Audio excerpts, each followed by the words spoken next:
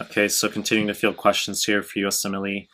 Alex Kumi on one of my prior YouTube clips. Actually, you asked the same fucking question on a few of my clips. So you asked about the role of podcasts in your prep for step one, and I sort of dismissively told you that there is no role, but I'll make a short clip on it for you. So what I'm going to do here is quickly elaborate on podcasts. OMG, okay?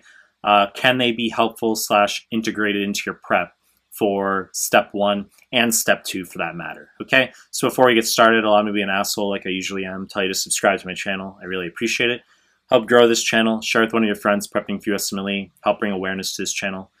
Hit the like button. Hit the bell if you want notifications. Find me on Instagram at Melman_medical, MEHLMAN_medical. Link is down below. And find me on Telegram. Recently created a Telegram group and channel. The links are down below.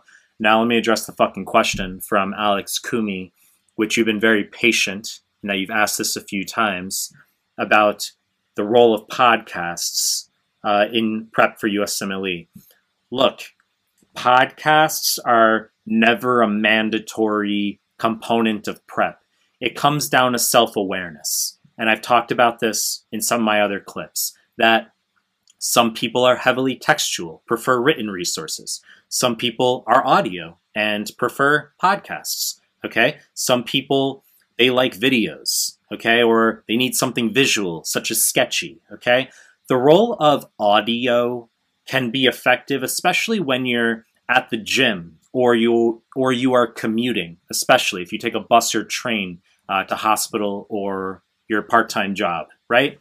So audio can have a role, especially when you're on downtime, you're eating meals. In terms of there being any type of mandatory nature for podcast integration into your USMLE prep, the answer is no, absolutely not.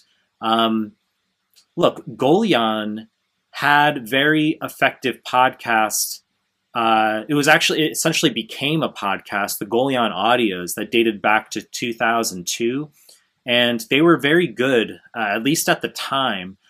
We're talking literally 20 fucking years later, okay? And some of that material is outdated by now. And that was also a matter of branding. It's supply and demand, okay? I mean, 20 years ago, you literally had nobody producing content, okay?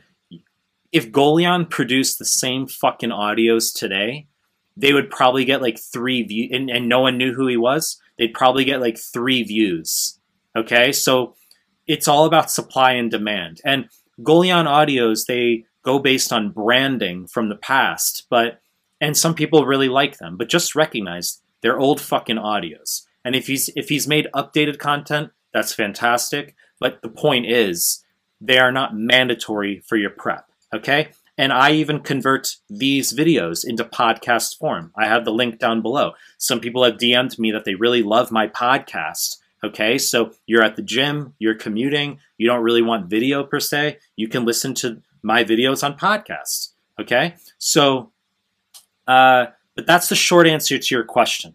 Podcasts are not mandatory. It comes down to self-awareness. Some people are textual, auditory, visual, so you can integrate auditory learning as you need, but no, it is not mandatory. You need to be doing lots of questions, the NBME exams, and you can also review my high-yield PDFs from my website that are for free that integrate that NBME content straight into a textual form. That's the meat of your prep, and then everything else is sort of peripheral.